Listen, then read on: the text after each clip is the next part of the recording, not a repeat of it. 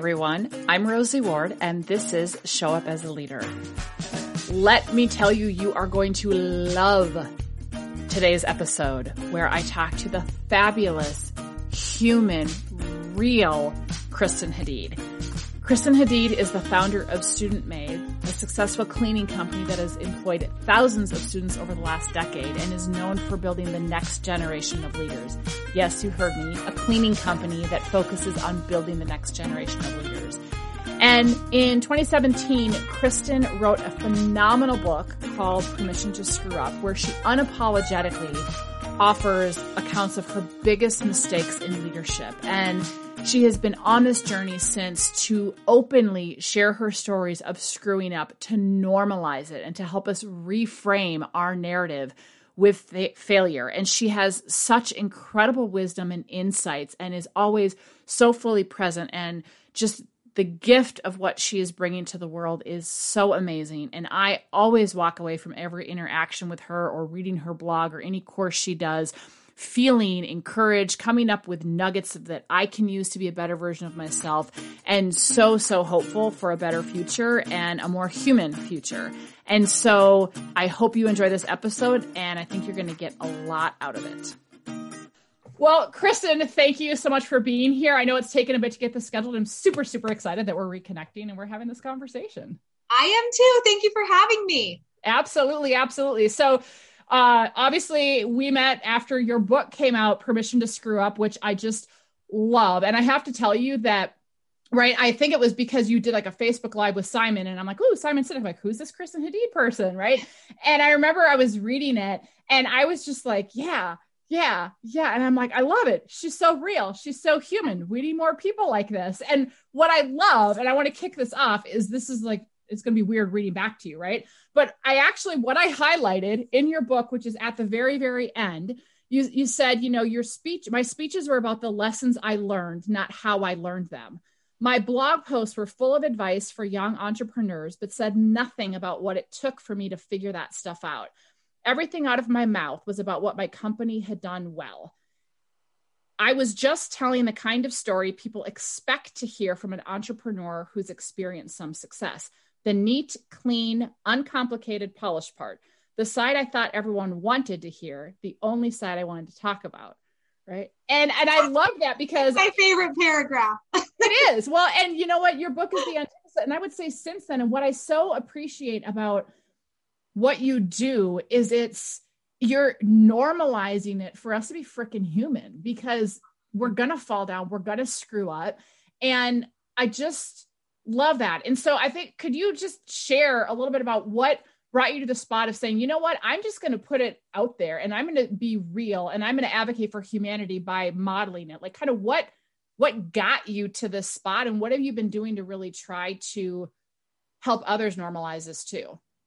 Well, what's interesting is I had always been, I would say, real, authentic, transparent, not afraid to talk about the things I had screwed up internally. So when it came to our team, our organization, that was never an issue for me. And we can talk more about kind of why that was. When it came to the outside world, when it came to what I talked about outside of the company, it was really hard to be honest and real. And I think part of it is I would go to networking events where I would meet other entrepreneurs and leaders, and I would ask, how are things going for you? And the answer was always, it's going great, and then I would think, what's wrong with me? Because it's not going great for me. I'm screwing a lot up and this is really hard. And then I would read books, and trust me, I have found so many of my mentors in books. I have read incredible books. And also, I didn't really find books that told me it was okay to screw up in the middle. A lot of it is, okay, here are the screw ups I made at the beginning of my journey, and then I figured it out. And I was still screwing up. So I couldn't figure out, is this normal? Am I cut out to be an entrepreneur? And when I was writing the book, I wrote about success. I wrote about all the things that Student Made had done well, all the, as you said, the lessons we learned, but not so much how we learned them. And it just felt empty.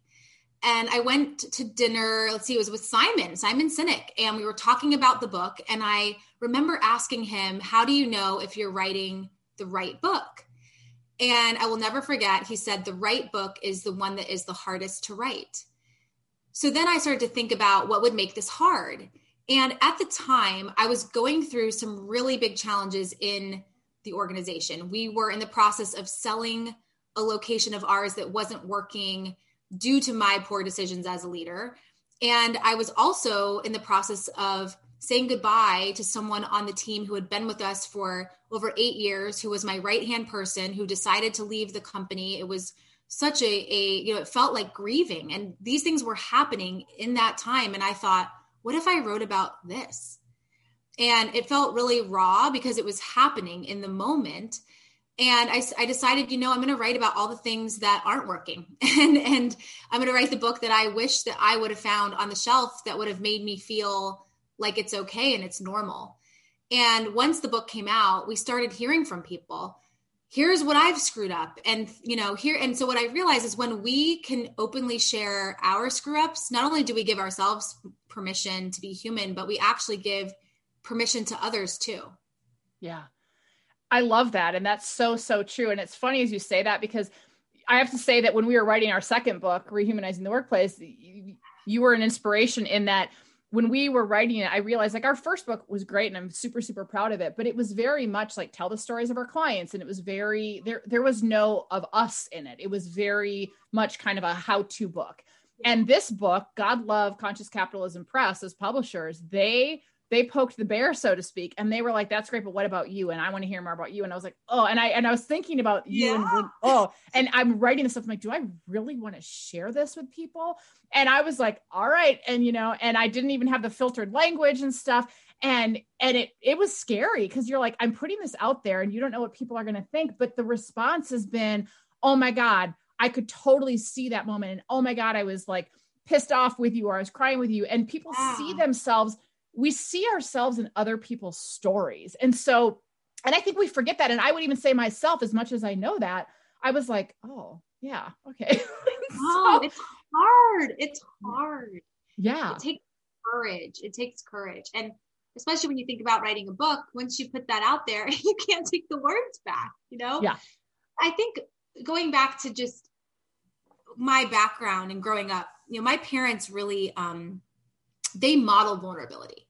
And I remember at dinner, we would talk about what didn't go well today and what did we learn from it. And they would set the example. They would share in their day what they screwed up, what they got wrong, what they learned from it. They would ask my sister and I. So I learned from a very early age that failure equals growth. It's okay to talk about it. It's okay to learn from it. You can learn from it. That's the point. And so I think when it came to leading the company, this was my first job. I didn't have any real experience before this. So I just did what I had always been taught to do. Anytime I screwed up, I just owned it. I talked to the team about it. Then when the company started to grow and I started to go and meet other people, it's like the pressure of the outside world. And I think this idea that strong leadership, and I'm putting air quotes around strong, is you always have the answers and you're always confident. And it was that pressure that almost made me into someone else outside of the organization, if that makes sense. Yeah, it makes complete sense. And I think, we start to pay attention to others and we forget whose voice matters. And kudos to your parents, first of all, because that's not the norm. I mean, I definitely grew up like, if you're not perfect, you're going to get yelled at and whatnot. Right. And so for me, having to write that stuff was like, even though I had done a ton of inner work, it was like, oh God, like, okay, this is real, So, and I think that, so many of us, if we can model that for our kids, man, it would be so different. And I love that you're modeling that for your team. So can you speak a little bit, because yes, your Student Made is a cleaning service, but you're really teaching leadership skills, critical leadership skills, and setting the tone for how these students, once they graduate, are going to show up in the world. Can you talk a little about how it's morphed into that and what you're doing and what you're seeing as a result? Yeah. So it all happened quite by accident, as the company grew, I was having to learn a lot myself because this was my first real job, and everything that I was learning it for the first time. I mean, it started when I was 19, so I didn't really have any leadership or business experience at all. And I remember thinking, if I'm learning this, the team should learn this, because at one point in their life, they'll be faced with this. And I would love to equip them with the skills to be able to navigate it better. And it was just simple things like going to a networking event and having to introduce yourself. And the first time that I did that, it was really scary. So I told the team, hey, this is what I just did. If you want to learn about it and learn about how it went, come to the office and I'll get pizza. And everyone would show up. And then I would read a book about leadership. And I would say, I read this awesome book. If you want to learn about it, I'll tell you about it. Come and I'll get pizza. Everyone would show up. And at first I thought it was just the pizza. And then I tried to say they want pizza. They're hungry college kids. Yeah. Yeah. So then I did Subway. I didn't have pizza and they still showed up. No, but I saw that there was this real hunger for learning. And today it's a much more formal process. We say that we build leaders, that's the whole point. And we just so happen to clean toilets. And we have curriculum that we teach that's around giving and receiving feedback and how to build real connection and relationships, and what is vulnerability and what is empathy, and how do you find your strengths and how can you articulate them in an interview, and just things that have nothing to do with cleaning, but really have everything to do with success in our lives, and then we launch our people into the world to go make their mark on the world. So the business is actually designed to require people to move on. And one of the biggest things that I see and that we focus on is reframing the relationship and the narrative with failure. I will never forget, we did a workshop around what is your relationship with failure. And there was a student of ours, she was maybe 17, who said that whenever she didn't get an A on something, her parents would make her write 300 times on a piece of paper, I will not get another B, or I will not get another C. Oh God. Yeah. And, and so you think of if your experience is that, you basically, the message that you've been sent your whole life is perfection equals love. And now here you are in your first job and you're being asked to problem solve on the job. You're empowered to make decisions, yet you've been trained your whole life to perfect is the goal. And so you're almost afraid to make a decision or to try something because the last thing you want to do is fail, because your narrative with failure is that it's really bad. So we try extremely hard to help people understand the relationship with it. Where does it come from?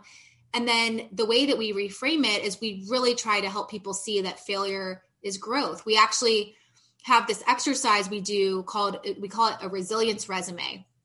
And what you do is you think back in your life and you identify all the hard things that you've been through, all the things you've screwed up, and you identify what you learned from them. And so then you end with this resume of all these mistakes, but also the gifts that they gave you. And it helps you begin to see failure as something that could actually be positive if we learn from it. Wouldn't that be incredible if, we teach resume writing in college or high school, that we actually taught a resilience resume? I remember when that came out in your blog, I was like, that is so fantastic, because I think we know, especially when we're facing all the crap that 2020 is throwing us right now, we think, oh, I'm not going to get through it. And it's like, well, okay, you've probably gotten through worse, or you've probably been face down in the dirt way worse than this. But we forget it when we're in that moment. Yeah. And I just keep a running doc of things that I've been through. And when I have a really hard moment, and believe me, there's been a lot this year, I just look back at it. And what I realize is, yeah, I don't have a pandemic on my resume, thanks to 2020, we all now will. But I can look at my resume and see times when I felt overwhelmed and uncertain and afraid and unsure. And it was a different experience, but I've had these feelings before. And not only did I survive, I learned something from it. So it's just that reminder that one day what we're going through right now will be on our resilience resume. I love that. Well, and we'll put it in the show notes, but I love that all of those courses, not all of them, but many of them you have put out as a pay what you can for people, which is so fantastic. So tell me, what was the decision behind, I know that's a Simon model too, pay what you can, but what was the decision to take the stuff internal and really make it broader? Well, when this really was one of the things that came out of the pandemic for us. We decided early on as a team that, we've never experienced a pandemic before as a team. We're going to do the best that we can. And we are going to show people what we're doing and how we're doing it, in case we can hope, if there's any way that we can help in that, we just really wanted to serve. So we started to think about what are all the things that have equipped us to be able to navigate a time like this. And we just made a list of like things like the resilience resume, these things we do internally that have really contributed to us being a more resilient team, a more trusting team, so that when you're faced with adversity, you have a better time navigating that. And we just decided to make all of it public, and all of it is pay what you can. And if you can only pay $0, that's okay. We want everyone to have it. And we've also started doing something where we go live every Wednesday. If you want to join, it's every Wednesday at 11 a.m. Eastern. And the team actually is on with me. And we talk about challenges over the last week, things that we've learned, and we open it up for other people to share. So we just really, we've enjoyed this, like, we're all experiencing this maybe in a different way, but we are also in this pandemic together, and let's learn from each other. And that's been, I think, one of the greatest gifts that's come out of this for us. I love that so much. And we will for sure put the links in the show notes. So let me ask you this, because you've been very open about writing this. And your latest blog that came out this week, I'm like, yep, I resonate with that, right? Of like overscheduling yourself which is why we rescheduled this podcast, right? But I appreciate that. It's oh my gosh, I've taken on more than I can chew. I'm, getting very task focused. I'm getting burnt out, whatever it is, and hitting that reset. When you think about kind of 2020 and all that you've been through from a business standpoint, but also personally, what are some of the biggest things you've been learning about yourself this year? Oh, crisis has a way of just shaking you and reminding you of what matters and what is important and what doesn't matter. And I have had several of those moments where I just realized that the things that I thought were important aren't actually, and becoming more connected to the things that actually really matter. And I think first for me was when everything stopped, I used to travel a lot. I mean, I was doing anywhere from 80 to 100 in-person type events a year. And now here we are, and everything has moved to virtual. And it's like, wait a minute, I don't have to pack a suitcase. I don't have to go somewhere. And then I started to think, how was my life sustainable before? How was I doing that? I mean, there were times where I was away from home for 3 weeks, and that's not okay, and I don't think that I would have stopped had this not happened. And I kind of needed that. And then what happened is I went into extreme, we have to survive and thrive in this pandemic mode. And I thought that strong leadership was working 70 to 80 hours a week, spending every waking moment on the business and the team and supporting and helping in any way I could. And that led me to a point of complete overextension. And the blog that you're referencing is my fiance, whom I love and have been with for 7 years, stopped me one day and he said, I'm just having trouble understanding something. Are you unhappy with me, or are you just unhappy? And I was like, what are you talking about? Yeah. I'm so happy with you. But I was unhappy because I was at this point where I was just so burned out and so overextended. And it was now not only affecting me, it was affecting him. And the team even gave me feedback. You seem on edge. You seem a little intense. You seem almost resentful of the business. So if we don't set boundaries, if we don't learn to say no, if we don't, manage our energy, it can have a catastrophic effect on not just us, but the people we love and the people that are in our care. So I've really been that I think has been the biggest thing that's come out of this for me, just setting boundaries. And, you don't get a redo. So making sure that the time I have with people, that I'm all in, I'm intentional, and I'm present, and I'm showing up as my best, which takes managing my energy in order to do that. Yeah. I love that so much. And I think I find myself having so many conversations this year with leaders I coach and teams I work with. And the boundary thing keeps coming up over and over. And those that have been working from home, because many are still frontline workers, but are finding themselves not taking breaks, actually working more hours because they can, because now they don't have a commute time, and they're running themselves ragged, and realizing, like, you know what, you can have a meeting that's 45 minutes instead of an hour and give yourself a breather in between. You don't have to schedule over your lunch. You can take a break, you can do this. And people aren't taking vacations because, well, I can't go anywhere. And so I just think that ability to recognize what we need to recharge and reset, and it's going to look different for everybody, is so important. So important. It's so important. And I have to share this story. This is actually a sad story. It's an important story though. Maybe it was in April, I had a meeting with a client, a dear client, and it was a video, screen on Zoom meeting. And it was just one of those weeks for me where I was just at my limit. I couldn't wait for the day to be over and to shut my computer off. And I'm sure everyone can relate to a moment like this. It was 5:00 on a Friday. So this was like my last meeting of the week. And as we were meeting, an email came in and I was just like, I'm going to answer this email while we're meeting because I just want, when this meeting is over, to be done. So I did the whole mute myself, look like I'm paying attention, but off to the side, I'm writing an email. I can't tell you what we talked about in that meeting. What I remember is when I hung up, I felt bad because I just knew that I didn't show up as the person I really wanted to show up as. I thought about calling him and apologizing, and I didn't.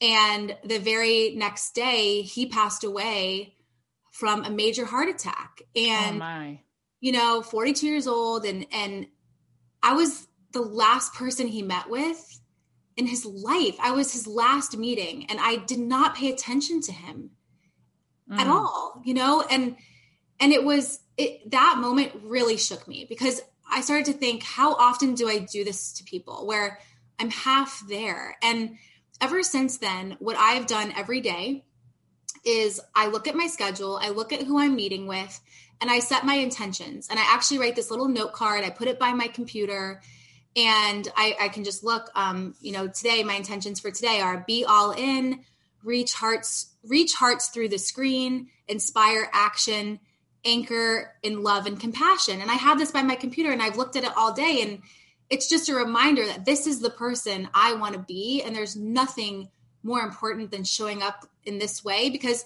at the end of our lives, we're not thinking, oh, I wish I would have answered more emails. It's like, how did I show up as a person? How did I make people feel? And these are the things that matter more than anything. So I think it's like, how do we, in terms of work, it's like you think about overscheduling ourselves. And let's say you have a meeting that ends at 2:00 and you have another meeting that starts at 2:00. How is that possible? How can you leave at 2:00, start at 2:00 and show up intentionally and be present? So it's what you said, ending the meeting 15 minutes early to give yourself that buffer time. I love that. Isn't it I'm probably going to botch the quote, but isn't it a Maya Angelou quote that's something like, people will forget what you did, or what you said, but they'll never forget how you made them feel. Yep. And I love that. Because I regularly will say to teams and groups we work with that giving someone, even in a virtual environment, the gift of your full presence is a true blessing, because we don't do it enough. Yeah. And I think about times when my son, you talk about the people closest to us, like your team or, your fiance. I remember, when my son was 3 and he'd be doing things like put away your phone. And I'm like, oh, you just think about how like I could be spending, and so it's funny because we got these new little puppies, and I'm even not that they know, but I'm like, no, I'm not going to sit here on my phone while the puppies are in my lap. Like, these little puppies, they're not going to be puppies forever. Right. Like I'm trying to be like, even my fur babies are going to get my phone. Yeah. They have feelings too. Yeah. Right? Love it. Yeah. I love that so much. Well, so you're really open about this. And so this is a question that I like to ask all of my guests. What's a self-limiting story that you regularly tell yourself? And then when it shows up, how do you move beyond it so that you can still show up as a leader? Well, I have so many. I've had to do a lot of work in this area. So let me think about the one I'd like to share. Well, one that I feel I've had to really work through this year more than ever is this idea that I'm responsible for people's emotions.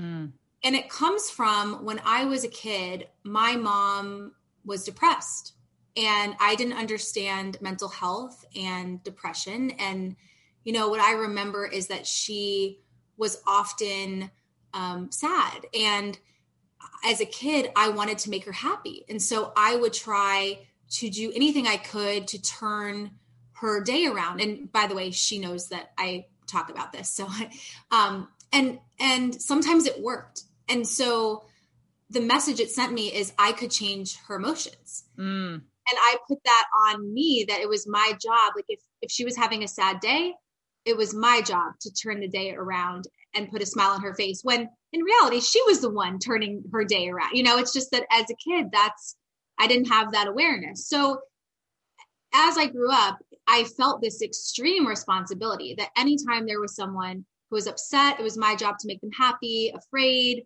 my job to make them feel safe. I always took that role in a relationship. And then when it came to leading a team, I would derail meetings because there would be someone in the meeting that wasn't happy with the result. And it's like, I'm determined to turn their emotion around so that we can end this meeting with everyone happy. And it's not my responsibility. It's my responsibility to create a safe and loving and caring environment. Empathy is about allowing people to feel the way they feel and not trying to change it, just validating how people feel. And I think in this year, there was nothing I could say or do to change emotions. People are afraid that they're going to get sick, that their loved ones are going to get sick. Well, what can I say? Because I have the same fear, Yep. And so it was a really powerful lesson. So I think it's just when I feel that belief coming on, I just have to remind myself internally, I'm not responsible for people's emotions. And empathy is listening, supporting, validating, making people feel heard and seen. It's not about trying to change the way they feel. I think so many people do that. We take on a burden or responsibility. And what I so appreciate about what you share, Kristen, which gets into some of the work that we do with Bob Keegan and Lisa Leahy's Immunity to Change. But I think we forget that we all form this narrative in childhood. And it could be something as simple like there was nothing traumatic that happened to you, right? I have a parent who has depression, and I kind of saw that, if I try to make him happy once in a while, it worked. And we create this self-imposed burden. Like we do that all the time as kids. And certainly in my case, it was, if I got yelled at when I messed up. A lot of parents do that. It's fine. Right. But I created a narrative of, oh my gosh, if I'm not perfect, I get yelled at, AKA I'm not lovable. Like we create these synapses and these leaps, and we do it on a brain that, we have to be honest, in childhood, first of all, it's not a fully developed, right? We don't have the logical reasoning but we create these filters, and then it just gets reaffirmed. And what we don't realize is we carry that crap into adulthood. And so a lot of the work that I do is trying to help people identify that narrative and rewrite it, because it shows up freaking everywhere. It really does. And do you know Byron Katie? I don't. Mm-mm. I love her work. She does a lot of work in this space, and she has this practice. It's called the method, I believe. And it's a series of questions that you can ask yourself when you feel a limiting belief popping up. And one of them is that true? It's just a very simple question, but is that true? And is it really true? And then this is my favorite question. What else could be true? And I think it's powerful because when you're a child, you cling on to this one narrative, this one perspective, this one belief. And then you begin to think, well, wait a minute, there could have been a lot of other truths. And I just happened to hang on to this one. And so I think that can help us in releasing it. Yeah. I also like to ask, if I'm so sure that I'm holding on to the truth of some narrative, I also like to say, how might I be wrong about this? Love it. Yeah, great. So I'm sure there's tons of these, but this is kind of a twofold question.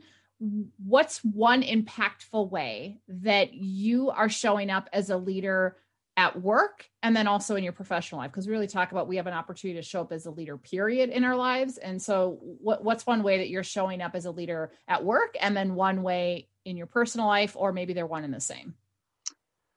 Well, as a leader, I am trying to, and as a leader with a team and at work, I am really leaning into authenticity more than I ever have. And I'm not saying that I've been dishonest in the past. I want to be more, it's okay to feel unproductive. It's okay to say, I had a to-do list today and I can't even tell you what I did today because I sat in front of the computer and not one thing was crossed off my list.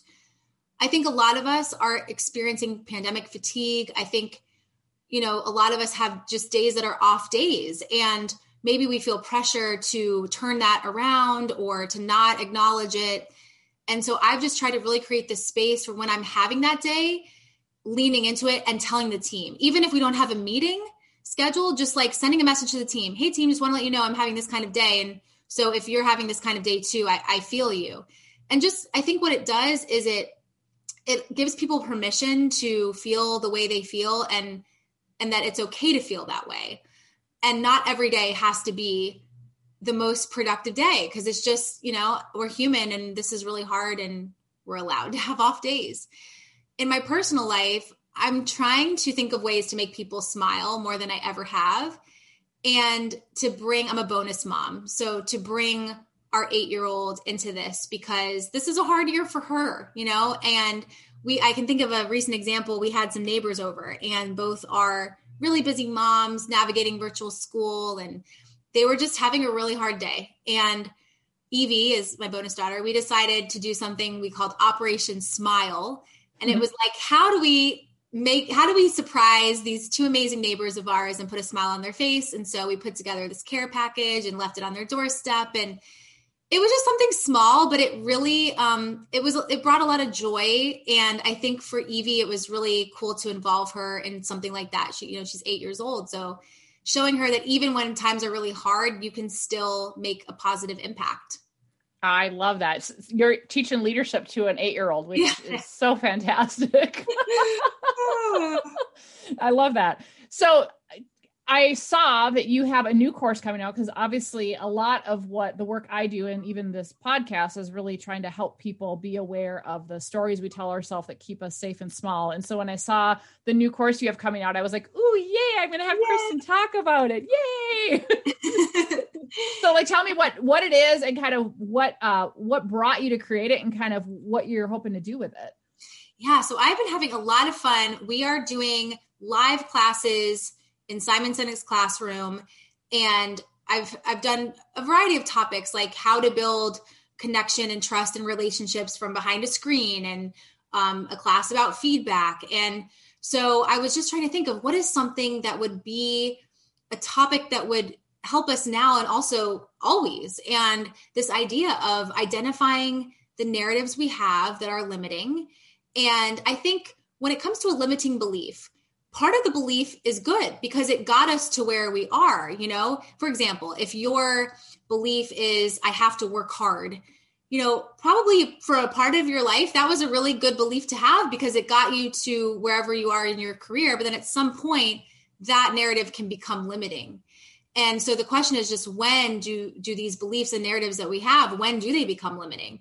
And how do we learn to reframe them so that they're not in the way of us reaching our potential? So the class is designed to help people identify the narratives they have, the one that is the most limiting, and then how to reframe it so that it's actually a belief that fuels us forward. So that starts, I think I'll be teaching like 1 or 2 of those classes a month. And the first one kicks off in November. That's so cool. That's so cool. And we'll put that in the show notes too. But I was like, oh, yay. And people come together from all over the world. And, I have a great friend, her name's Jen Waldman, who asked this really powerful question. How do you make virtual so good that it would be disappointing in person? I just love that. How do you make virtual so good that it would be disappointing in person? And so one of the things I've loved about these classes is you really get to meet people from all over the world. It's like, how often would, we're not going to all fly somewhere for a 90-minute class. So I just think there are a lot of opportunities in the virtual space to connect with people who we never would have connected with before this.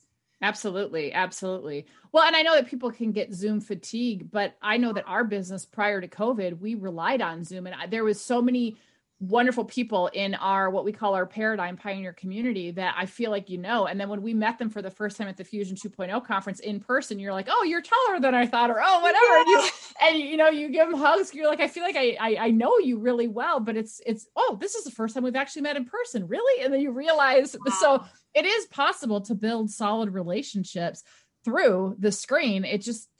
It takes, I don't know if it takes a different level of intentionality because I feel like you have to be fully present in person too. So yes. I don't know, but that's awesome. That's so fantastic. Yay. Well, so, I know that you're game for this. So I always like to have a rapid fire set of questions to just show the human side of guests. And you're always very human. And I love that you're normalizing being human for people, because I think the more of us that do that, when we're feeling like you said, like, oh, I can't screw up, or, oh, I can't, fail, or I can't do this, or I can't do that. And you see other people doing it, you realize, no, like people need thank you. I needed that. It's okay. I'm not a freak, or I'm not strange, or whatnot. So I just so appreciate that. So you already talked about this, but fill in the blank. Living authentically is having the courage to be who you are instead of who you're pretending to be. Absolutely. Love that. When the world is presenting an opening, but you don't feel like showing up as a leader in that moment, what do you do? Give myself permission to have an off day. Right? They say, I don't need to be a leader today, right? I'm going to go be my alter ego. See you later. Peace out. When's the last time you were courageous, and how did you show up? So wait, I want to go back to that last. I just thought I will look at my resilience resume, and then I'll be reminded I can do it. Okay. Perfect. Ask the third question. Sorry. Okay. I love that. Repeat. When's the last time you were courageous, and how did you show up? So this was this week. I had a meeting with our team. We have been reading a book called It Doesn't Have to Be Crazy at Work. And it's all about building a calm company. And I realized that our goals are not calm, that we are striving for a 43% growth rate between this last quarter and this quarter. So I decided to lower our goals, which is not something that they teach you to do in business school. And I think it took courage to do that. And I know that it was the right thing, because it's going to help us have a more calm company that, allows work to work with life. I love that. Well, and as Brene Brown always says, calm is contagious. So that's fantastic. Kudos to you for I'm sure that people also breathe the sigh of relief with that as well. Oh yeah, I did too. Good. They're like, whew, because she was a little crazy. I'm not going to lie. So what's something people would be surprised to know about you? I have a dream of being a singer. No way. I have a horrible voice. And I will practice. I mean, I will be by myself. Like if I'm alone, I will play karaoke versions of songs. I will record myself on my phone to hear myself. And then I play it back and I'm like, this is so bad. Oh my God. I have to tell you. One day I want to like win a karaoke contest in front of all my friends and be like, told you, but I don't know if that's ever going to happen. I love that so much. I have to tell you, like, in that regard, you've got to be my sister from another mister, because no lie, when I was little, I used to always talk and sing into my thumb. Like I always had a microphone, and I used to try out for solos in the church choir. And I kept getting basically told, stop trying out. Like, you don't have a good voice. And I would try out for advanced choirs, and I would try out for musicals, and I just kept trying. And it's so funny, because I'm like, I really wish I could sing, and I will sing along in the car, and then I'm like, oh, so, that is hilarious. Oh yeah. Maybe we'll do karaoke together. Yeah. Oh, all right. Okay, so this next one I like to use also as an icebreaker, but it's been super fun to do on this podcast. So I call it the 4 C's. So this is if reality didn't matter, if money was no object, right? You just, sky's the limit. What car would you have? What country would you visit? What cuisine would you eat? And it doesn't have to be related to the country. And then what celebrity, living or dead, would you want to eat that cuisine with? Okay, start with the first one again. Car.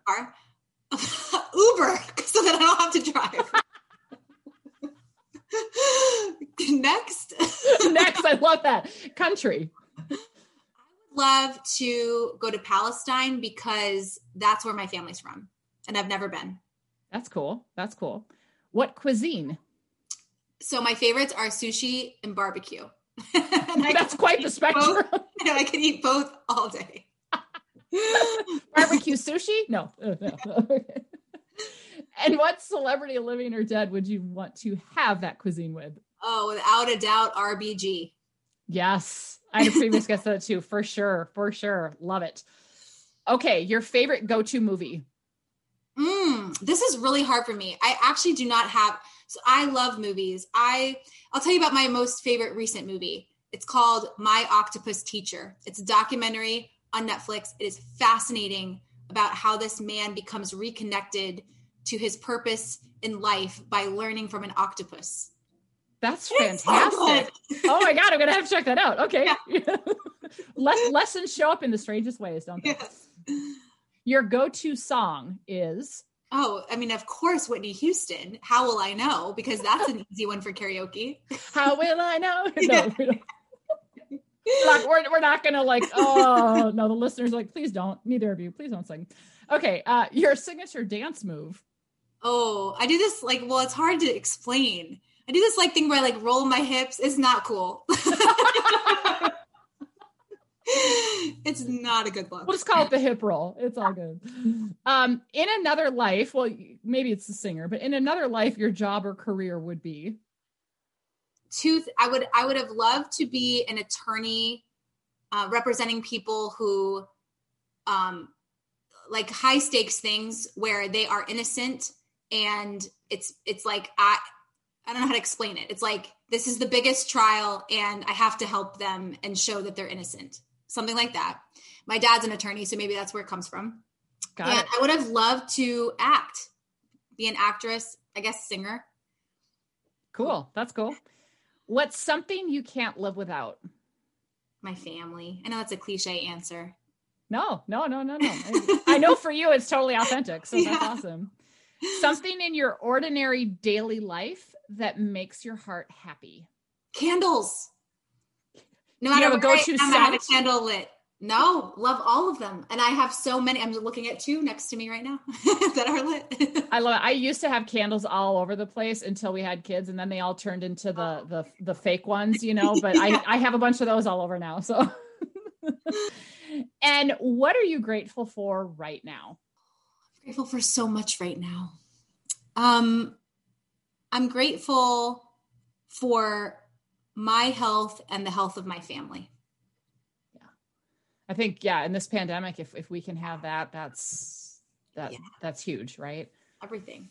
Yeah. Oh, well, I know that your time's been precious and you've been setting boundaries. And so I am so glad for all you're doing and just everything you keep putting out in the world to help others normalize their screw ups and their humanity. I just think you're an inspiration to so many people. And I enjoy getting your blog every week and going, oh, what does Kristen have to say this time? And I have to share with you that you remember, I remember one of your blogs that you were talking about, instead of profit, you call it difference dollars. Mm-hmm. And in my podcast where I interviewed Lynn Swift and Alexander McCoben, I said that and she's like, oh, I love that. And she wrote it down. So I have to tell you, you inspired Lynn Swift. So I love it. Oh, well, thank you for inviting me to do this. I always give a Zoom hug. So I know those listening can't see this, but imagine I'm giving you all we're doing Zoom hugs. Give you a hug through this on screen. Oh, I love it. Thank you so much. And thank you for the support you've given to our book and just everything you're doing. And I'm excited to just keep watching you and keep supporting you and connecting with you. And one day we'll have another Fusion 2.0 conference and we can be back in person, but I love that. Oh, so awesome. Well, thank you so much. Thank you so much for listening to Show Up as a Leader. If you haven't yet subscribed, you can find us on Apple Podcasts, Spotify, or anywhere else you get your podcasts.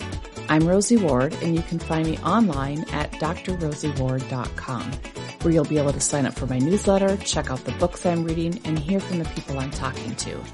You can also get more information on what I'm up to professionally, including my coaching and speaking services. You can also find me on LinkedIn at rward, Facebook and Instagram at Dr. Rosie Ward, or email me at rosie@drrosieward.com. And I just want to remind you to remember that you have the choice every day to show up as a leader. So choose courage over comfort, embrace your humanity, and never, ever dull your sparkle. Take care, everyone.